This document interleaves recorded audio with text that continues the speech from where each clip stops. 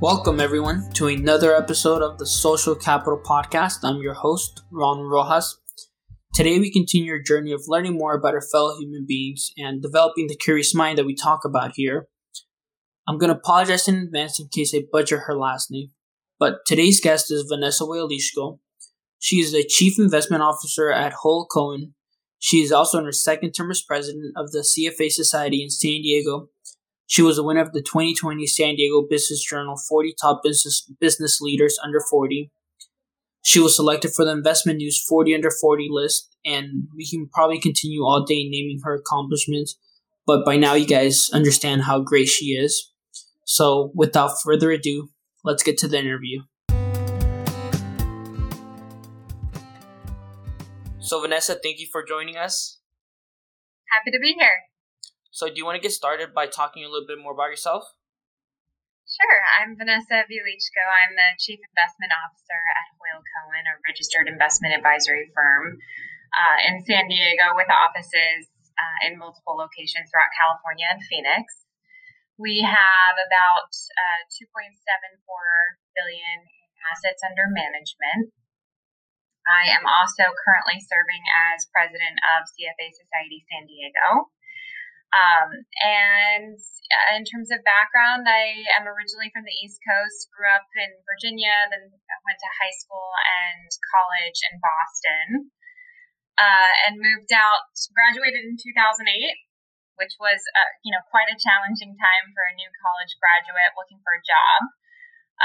Moved out to San Diego. I was newly married, so that's a whole nother story, having conviction and knowing kind of when you've met your mate. So we had just gotten married, moved out to San Diego together. I started studying for the CFA, which is the Chartered Financial Analyst designation. And then I was lucky enough to find a really great firm that I knew I wanted to have a future with. Took kind of the first, position that they would offer me. Again, it was, right in the middle of the great financial crisis, or I guess kind of right leading up to it. And never looked back. I've been there for almost 13 years, and I've been lucky to have really great mentors and been able to, really grow the firm and, grow career-wise along the way as well. That's awesome. And so I have a couple questions, but I'll go chronologically. So 2008, did you start working like before the recession or like right during? So I started, I think, just a couple of weeks after Lehman Brothers had gone under. So it was right before the market really started getting rocky. Mm-hmm. But there were not a lot of firms hiring at that point. I was straight out of college, no experience. And like I said, I found a firm that I really felt passionately about, but specifically, two people within that firm, the gentleman who was leading the firm, and then a senior wealth advisor that I'd be working with. And I took a position where I was essentially the administrative support, and said, my passion is truly investment, research and portfolio management. And I'm going to show you why that's what you will want me for in the long term. But in the meantime, give me anything. And I think that kind of long-term vision really paid off. And that's something interesting about you is that I've met with different wealth advisors and, people in the industry, and all of them kind of move around, or after a few years, they move. You've stayed with one firm your entire career. Why is that? I think there are like pros and cons to it. For me, it was because, I think I have a lot of loyalty. So I had found a firm that I really felt passionately about. I, had a group of people who had become like family to me. I truly believed in what we were building. So when I started at HoyleCohen, we had about $400 million in assets under management. So we've grown, sevenfold since I got there.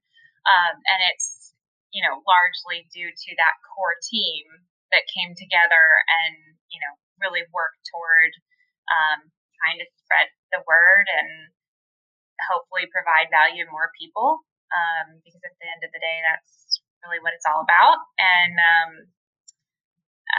that's, I think, at the core of why I haven't moved around. Moving around can also give you unique experiences with different people, which can be good. And different people, different types of firms. I think, I've only worked at a smaller firm that has grown. I have never worked at an extremely large organization, and now kind of grown into myself and kind of understanding what I'm good at, what I'm not good at. I realize now that had I started at a big organization, I probably wouldn't have been happy, because while I'm not necessarily the type to go out and start something from scratch, I am very entrepreneurial. I like to take something and figure out how I can change it and make it better. And at a really large organization, I don't think you can do that as much. Yeah, it's definitely more difficult. And so you got the first job you could. Obviously, you're great at your job, which is why now you're chief investment officer. But is there anything in particular you could pinpoint to the reason being why you moved up and got promotions to eventually the position you're in now? Well, I think, and I look for this when I'm hiring as well, but I think above and beyond any other trait, for me, it's all about, passion, someone who takes initiative, and someone who loves to learn. So, for example, I might hire someone who doesn't have the same skills that another candidate has yet, but the key word is yet. So definitely a proponent of, growth mindset. Actually, I read a book recently that I would recommend highly. It's called Mindset by Carol Dweck. And it talks about, kind of the core differences between a fixed mindset, which kind of says essentially, I am the way I am and it will be that way forever, versus a growth mindset of, this is where I am today, this is where I want to get to, and if I do X, Y, and Z, I can get there. So, it affects all sorts of areas of your life, whether it's personal or professional, but having that growth mindset, I think, is key. You said two things right there. You said passion and a love for learning. And I think you exemplify that in all the activities that you do. You show the passion by being, the president of the CFA and loving what you do. And the learning, I know you got your CFP and your CFA before the age of 30. What was that like? Yeah, well, I think that probably that started as a kid with sports and kind of having a goal and wanting to achieve it. So I had been a swimmer really up until college, injured my shoulder, and wasn't going to be able to swim in school. So I ended up going out for rowing for crew, and spent a couple years in freshman and sophomore year rowing at Boston University. So that really trained me to have an end goal in mind and train and not be about like today or tomorrow, but be about, the longer term. So getting my Chartered Financial Analyst designation, my CFA designation, was so impactful because at a really young age, it's hard to really establish your credibility. But if you can, hand over your business card and you've got those three letters after it, you can kind of just spend more time getting to know people on a personal level, having conversations, and not waste the time with, I know what I'm talking about. Yeah. It's already kind of there. So CFA was hugely impactful for me in that way. I went after that first, and then actually the second designation that I went after was the CAIA, which is the Chartered Alternative Investment Analyst designation. I had started doing a lot more in the alt space in my day-to-day, and kind of realized that I didn't have the training that I wanted to have to really be my best and to deliver the best research that I possibly could. And so that prompted me to to start that. And then the final was the CFP, the Certified Financial Planner designation. And my intent there was really just to wrap it all up and to be a better collaborative partner to the advisors within our firm who are meeting with the end clients and really understand the comprehensive view so that it's not just investments. There's so many other things that can impact a client. Probably one of the two biggest would be taxes and estate planning.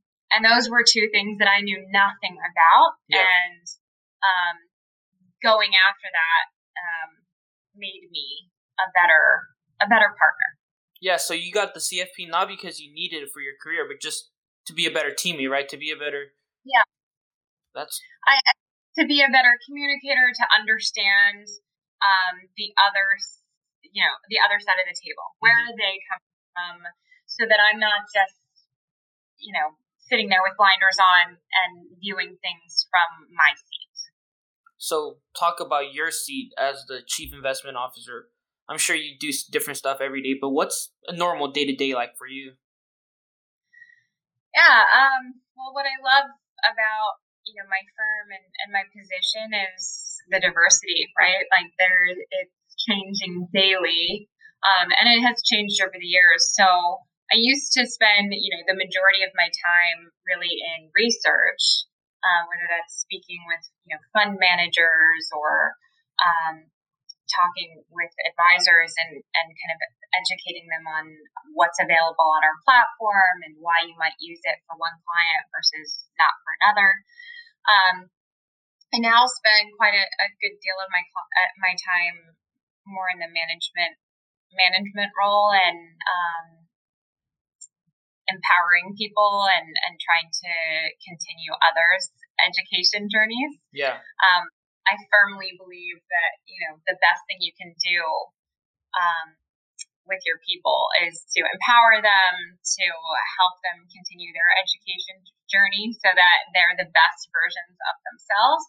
And of course, that's going to result in more competition, more people that want to hire them. Yeah. But it's your job to make that happen and then to do what you need to do to make them want to stay. So I have that conversation, pretty much the first day I hire someone to say, what's your plan? What would you like to see yourself doing in 5 years? How can I support that? Are there any designations or additional education opportunities you'd like to pursue? And, my hope is that we do and we continue to support employees doing that from a time standpoint, but also from a financial standpoint, to cover things like registration, dues, and books, and all the costs that come along with it. And what's that like, going from kind of like an analyst to management role? Is there something that kind of surprised you or you weren't expecting about the job? It's very it's a different skill set, and it being someone who wants to continue to be growth oriented. Yeah. I firmly believe it's something you have to continue to groom and continue to get better with. Probably the biggest challenge is flipping the way that you think. As an analyst, you typically are extremely, extremely detail oriented. And you're in those details all day, every day. No detail is too small.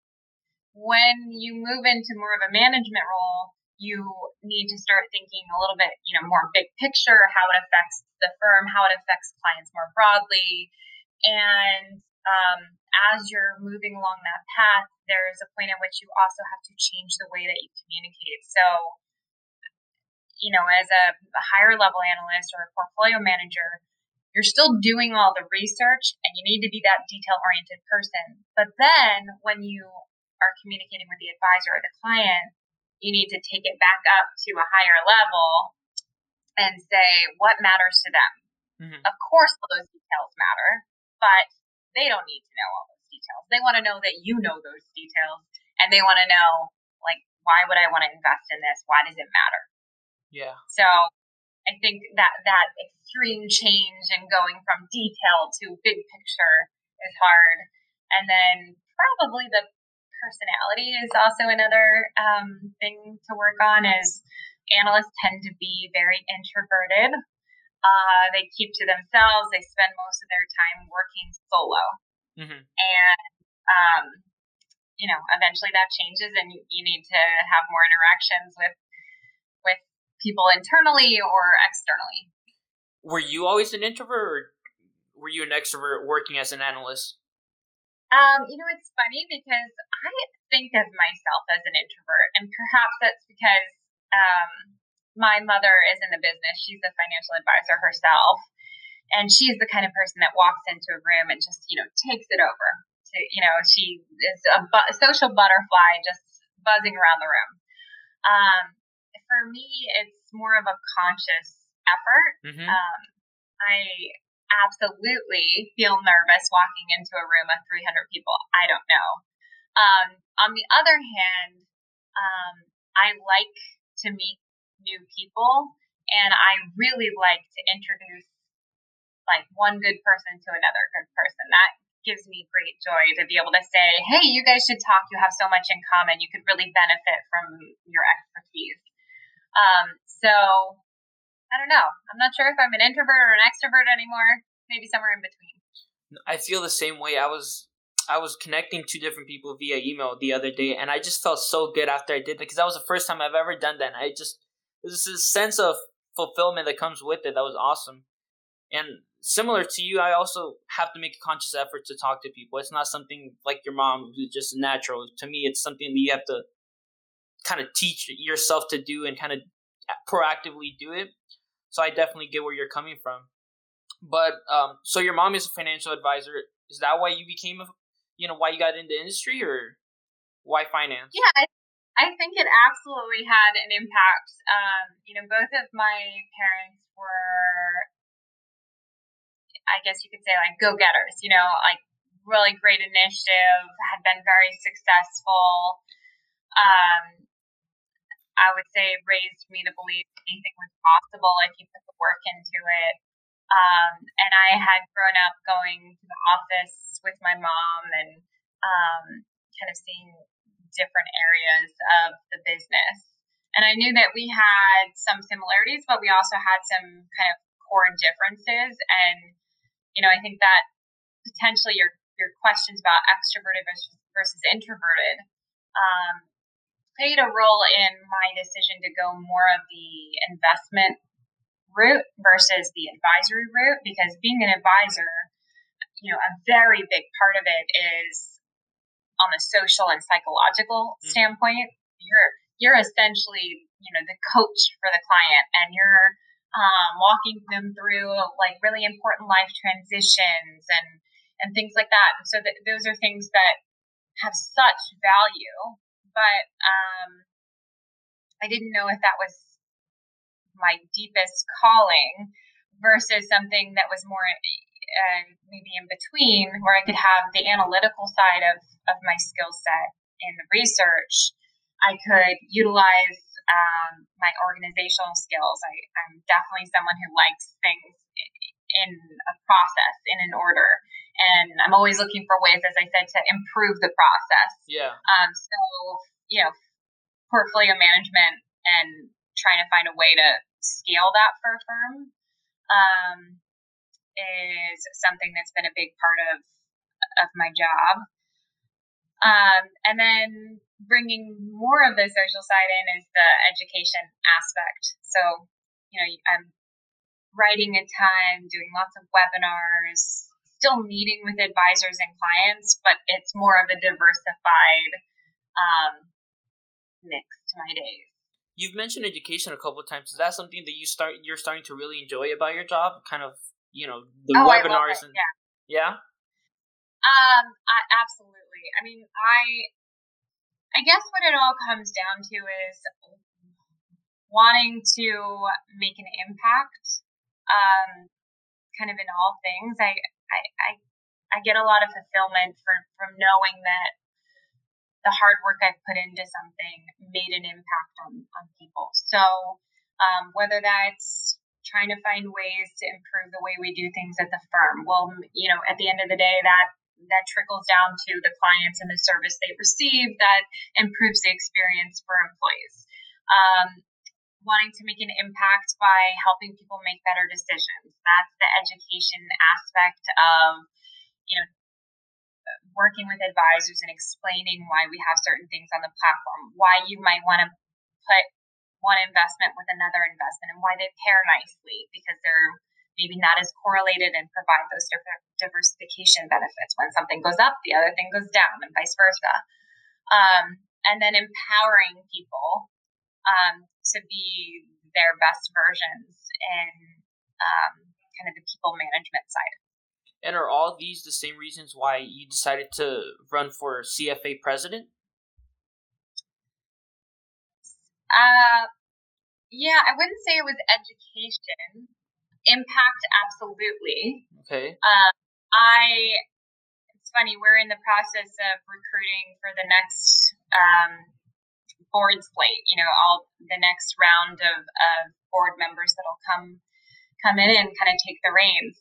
And I was thinking back to when I first started getting involved with the society and volunteering. I got my charter in 2013. And I started going out to events, trying to get out of my comfort zone and meet new people.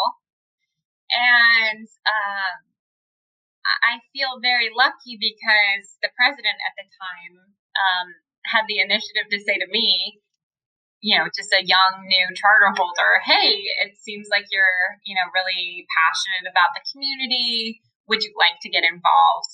If it weren't for her, I'm not sure I would have thought that I would have been qualified to be on the board, or that, there would be any need for my skills. And I'm so happy that she said, oh, you should start coming out and volunteering. So I started out just helping out at the front desk when people were checking in for events. I ended up starting on the board as the public awareness chair, which is kind of social media management. And then a month into my term, our programs chair had to move away, and so I stepped into that role. The programs chair is responsible for mapping out the entire year of educational content. So you're, kind of picking the topics and the speakers. So I spent 2 years doing that, and then moved into the president role in 2017. So I'm just wrapping up my second term, 2-year terms.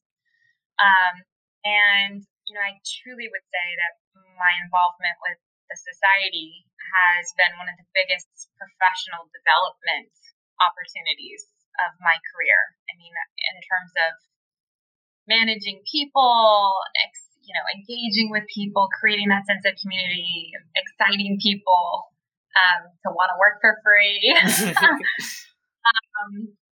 Yeah, it's just been so fulfilling, so much fun. I've met so many amazing people.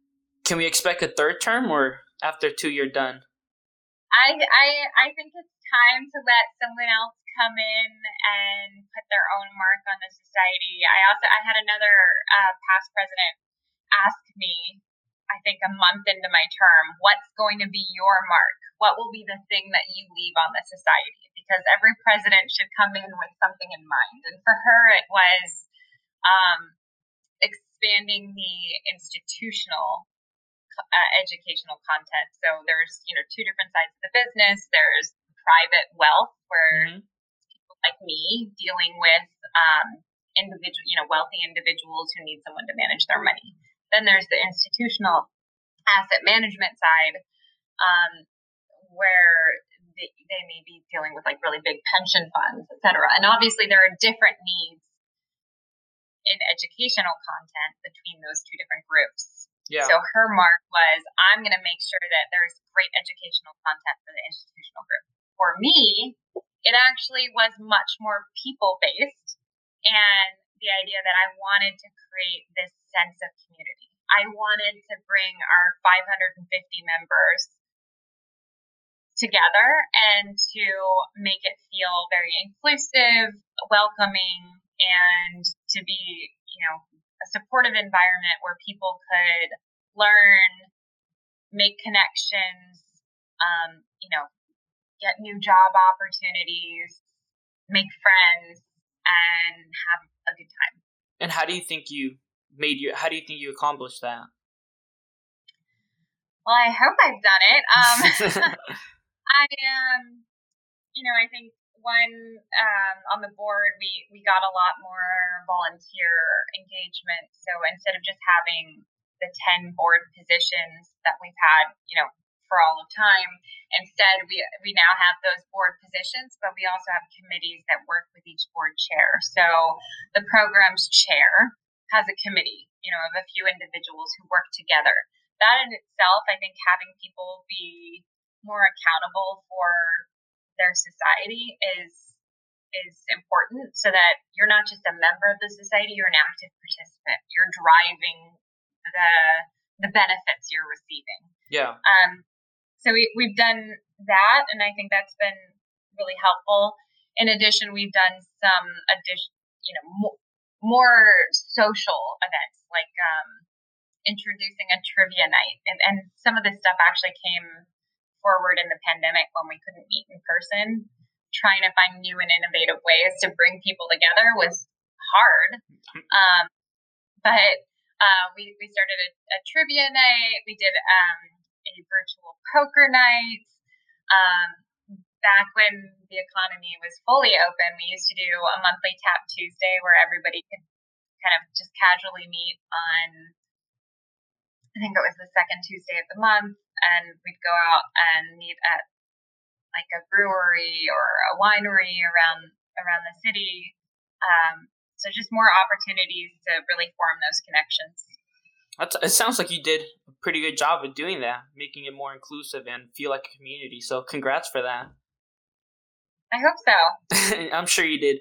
But Vanessa, I have to ask you. So you're chief investment officer, you're CFA president, and you're a mom. Where do you find the time to do all of it? Yeah, so I have almost 5-year-old, a 3-year-old, and a 1-year-old, all boys, in a condo in a pandemic. So the last year has definitely been a challenge. Our house is completely wild and crazy. You may hear them in the recording, I'm sure. Yeah, I heard a little screaming. So that's why I immediately started thinking about your kids. But yeah, I think it's all about balance, and as with anything, I think you on a regular basis have to kind of sit back and reflect and make sure that you're spending your time in the ways that, are most impactful to you. And it's a highly personalized decision, I think. And just making sure that there's a good balance is so important. And I struggle with it for sure. I want to make sure that I'm the best mom and wife that I can be. I want to make sure that I'm, outperforming and continuing to grow in my career and helping to foster the same in the people that report to me. And I want to be a really great member of our society that's adding to the experience. And I have to be honest, that's a big reason why, I'll be taking a little bit of a step back in my volunteer work with the society, because, you have to reach that point where you say, am I the best option? Am I offering the best opportunity for the members? And in the past couple of months, I've realized I just don't have the time that I had a year ago to dedicate to it, and I want to give someone else the opportunity to make, as I said, their mark and to give it their all, so that the membership is getting the best of the best. And what about you? Because you talked about being the best wife, the best mom, the best at your job. But where does Vanessa fall in all this? What do you do to kind of get away from it? Because I'm sure you need your alone time. You need time for yourself to kind of just let everything go and just do what you love to do, other than just your work and mom and wife and CFA. Well, I am definitely excited for kind of the world to get back to normal. We love to travel. That's, big for us. And our family isn't close. My family is back on the East Coast. My husband's family is back in London and Poland. So I'm really looking forward to travel. We're big outdoors and active people, so we love to hike. And we love to play tennis. Haven't been doing very much of that with the kids, but hopefully as they get a little bit older. And then over the past year, just to kind of have a little bit of my own quiet time, I've been reading more, just like half an hour a day where I can just go to my corner, not be sitting there in my role at the firm, not be sitting in my role as CFA in the CFA, not be mom for 30 minutes, just like kind of unplug. What do you like to read? Well, that's one area where you'll say you're not unplugging. Anything that is growth oriented, whether it's like on the personal front or career front. So sometimes I'll read, like business books about how to improve culture at your firm, how to improve efficiency at your firm, how as I mentioned, that mindset book, that was what it was called, Mindset by Carol Dweck. That was a really great one. I also read another book called Tiny Habits recently, which was by BJ Fogg, and it's all around the concept of small little changes every day can add up to really meaningful impact. Mm-hmm. If you have certain things in your life that might be important, like, you want to work out, but you don't have the time. Okay, fine. Do 5 push-ups, every time you go to the bathroom, or go do 5 squats every time you grab a glass of water. Mm-hmm. Before you know it, you're going to be nice and strong, and little things like that can add up to big progress. That's impressive. So everything really is growth to you. Everything is about being the best version. That's great. I mean, that's the mindset that's helped you get to where you're at now.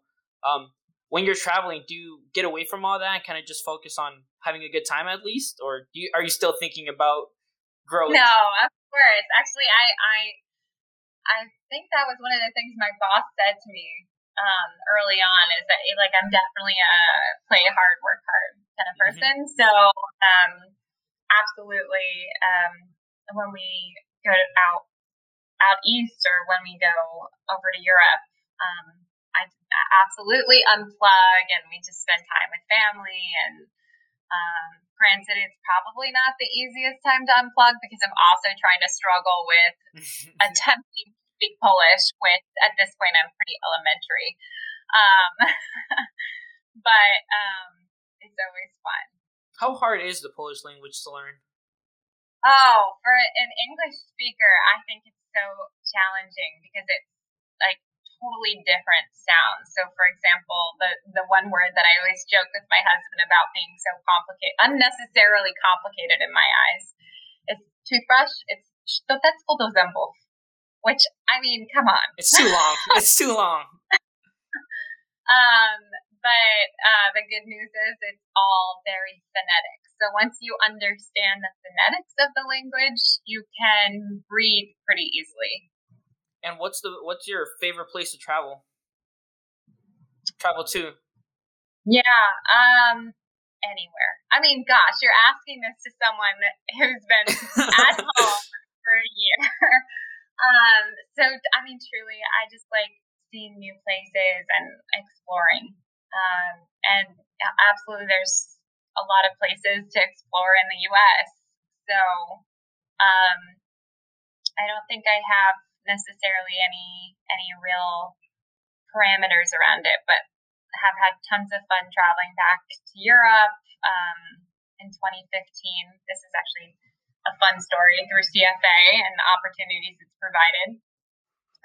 As a board member, you get all sorts of training opportunities. And once a year, there's something called the CFA Society Leadership Conference at a different place around the world. And all society leaders come together and kind of learn how they can provide more value and things they can be doing to enhance the membership experience.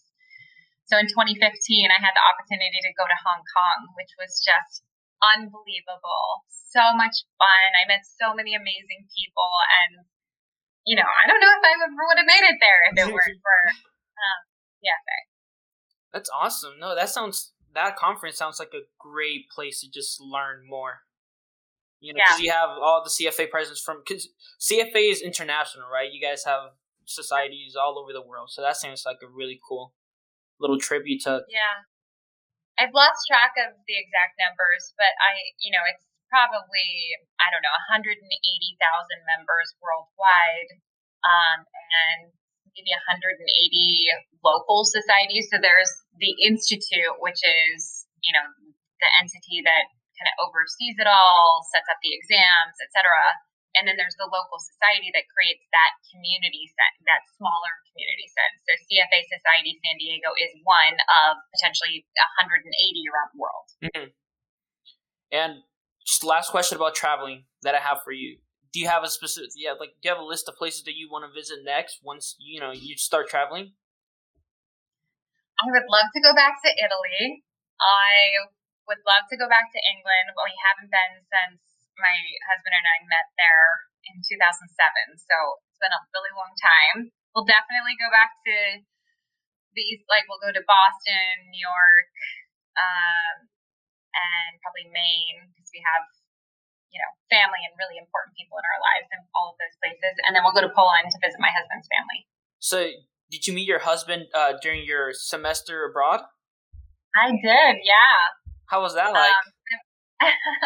Kind of a whirlwind romance. We met my first day there through a mutual friend, and became best friends right away.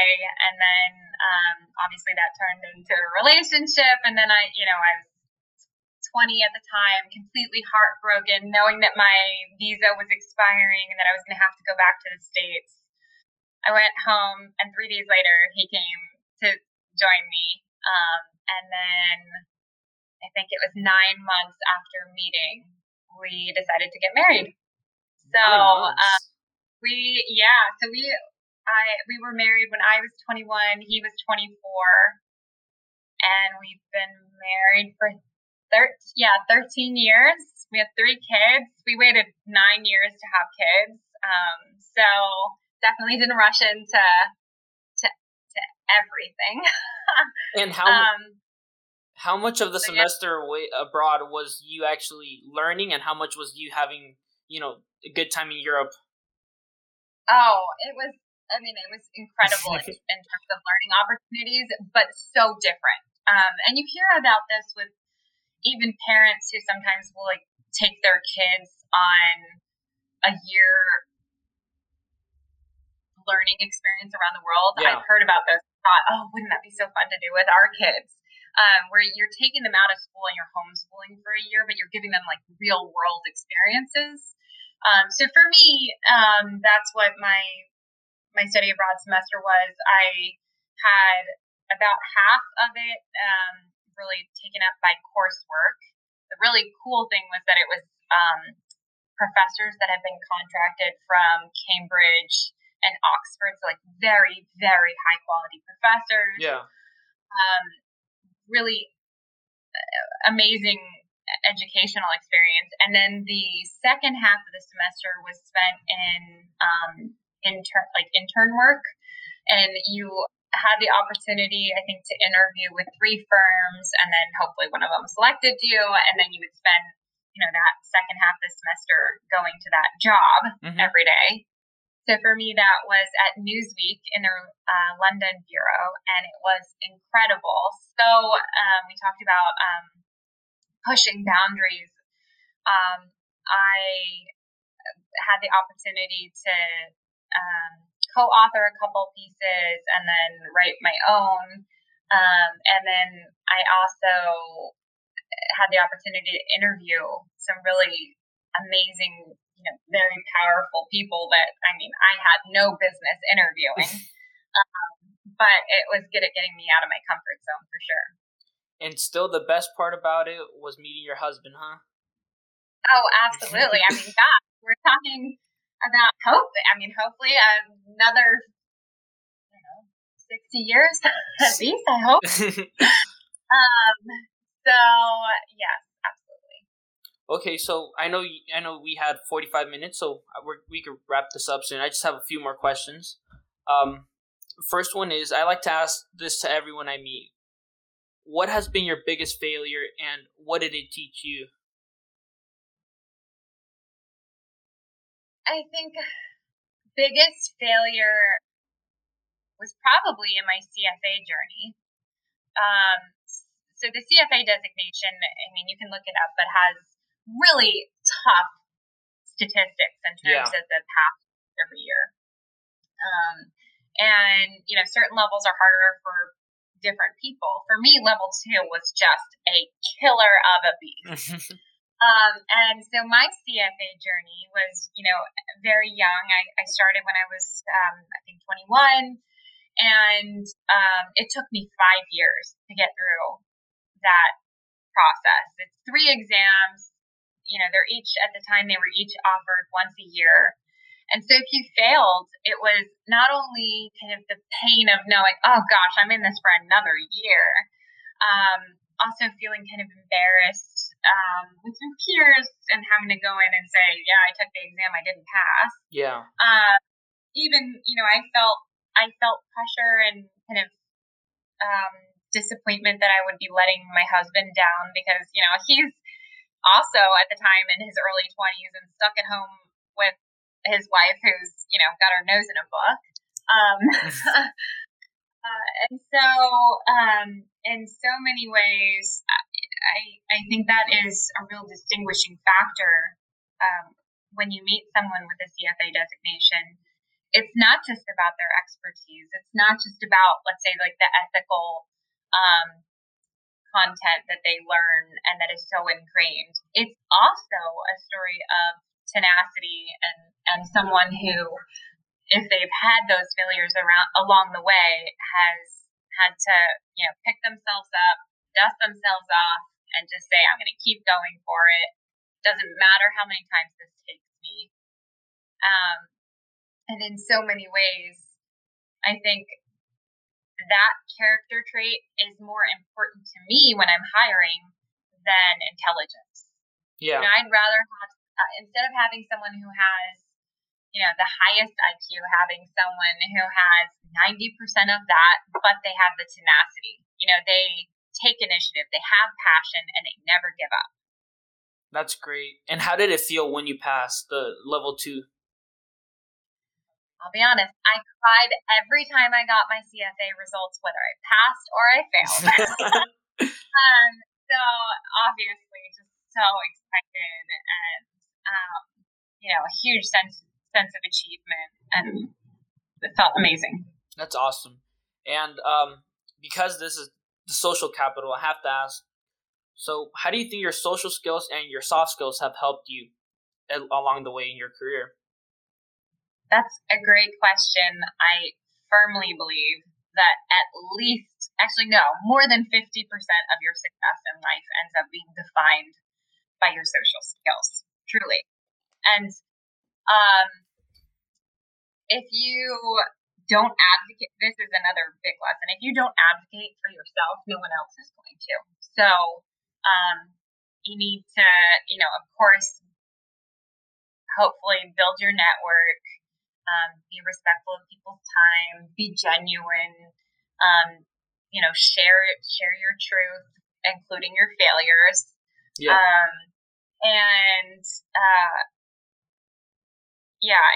And then at the end of the day, know kind of what your long-term goals are and continue to check back on that.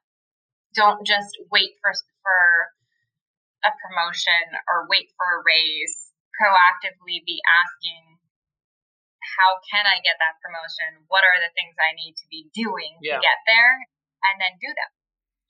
That's funny. That's the second time this week that I've heard those words. You have to advocate for yourself. That's the second time I've heard it this week. And I think it's not something that really gets done, especially early on for the younger professionals. We kind of just focus on school, and school has become such a big part about, it's all about the GPA and the grades that you get. So that's why it's so important. That's why I find it so important to talking with people like yourself, because if you guys are in a position where, I'd love to be, and you guys are telling me this is what's important, why would I not do it? And that's the knowledge that you gain by talking to people like yourself. So thank you for that. Yeah, well, I think you reaching out to, people that you've never met, and just taking that initiative and being brave enough to have, potential fear of rejection is awesome. So many people wouldn't do it, and it's exactly what's going to get you ahead in your career. I got to the point where I think from just trying to email people, I probably got rejected or no response for, I want to say 50 to 100 times already, somewhere in between that. So rejection to me, at first, I took it personally. At first, I was like, why aren't they responding? So I was getting mad, but then, I had a talk with my mentor, and he really opened my eyes to it. People are busy. They have their own lives. So you should never take it personally. And so rejection now, I kind of want it because it helps me kind of, okay, what did I do wrong here? What can I do better now? So I see it as a growth opportunity. Kind of go back to that growth mindset that you were talking about. Yeah, absolutely. And so many times it is truly just you got the person on a bad week. They were busy and you fell to the bottom of their inbox and then they forgot about it. Yeah. So circling back, I think, is important, and personalizing it, because people can tell when it's generic and not personalized, and they're less likely to respond if they know, like, okay, this is a computer. Yeah. No, that's why I like to talk. I reach out to people that I'm interested in learning more about. I don't do this just to grow my network, because it's a big part of it, and it's definitely helpful. But it's not why I'm doing this. I'm doing this because I genuinely I'm curious, and I want to know about the individual themselves. I don't necessarily want them to give me an internship, or I'm not asking for anything other than their time and for them to talk about themselves. Yeah. Okay, well, again, thank you so much for doing this. It means a lot to me. It really does. Talking with you and you sharing your story. I hope I did you justice by showcasing how amazing you are. And just thank you so much. Well, thank you. Good job. You're doing a great job. I appreciate it. Thank you. Thanks. Bye. Bye.